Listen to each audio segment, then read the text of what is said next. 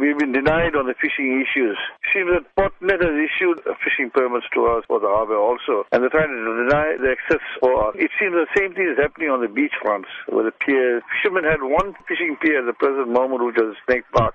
And recently, there was a very heavy corruption in the sea, which was caused by the near cyclone that came through. And I think it was slightly damaged here, then, everywhere. And then finally, they said that they will get it done up and the fishermen will come back to fish. And how has this affected fishermen who fish there all the time? It's already gone to about 4 to 5 months, but they have done nothing about it, and they're not allowing any fishermen to fish. How is a subsistence fisherman going to do a living? How is he going to put food on his table?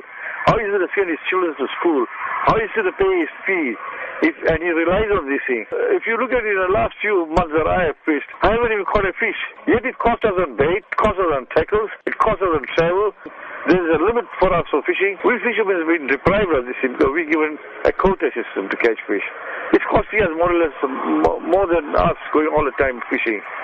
You know, it's not fair. It's very unfair. And what was the decision that was taken at the meeting? Now that we want to form a defiance campaign and come back fighting again, we should start taking action and pushing through this thing, because it seems that no one is taking heed to whatever we say. There will be a march on Wednesday, and after that we want to discuss how we're going to go forward. At the end of the day, today the fishermen are still suffering.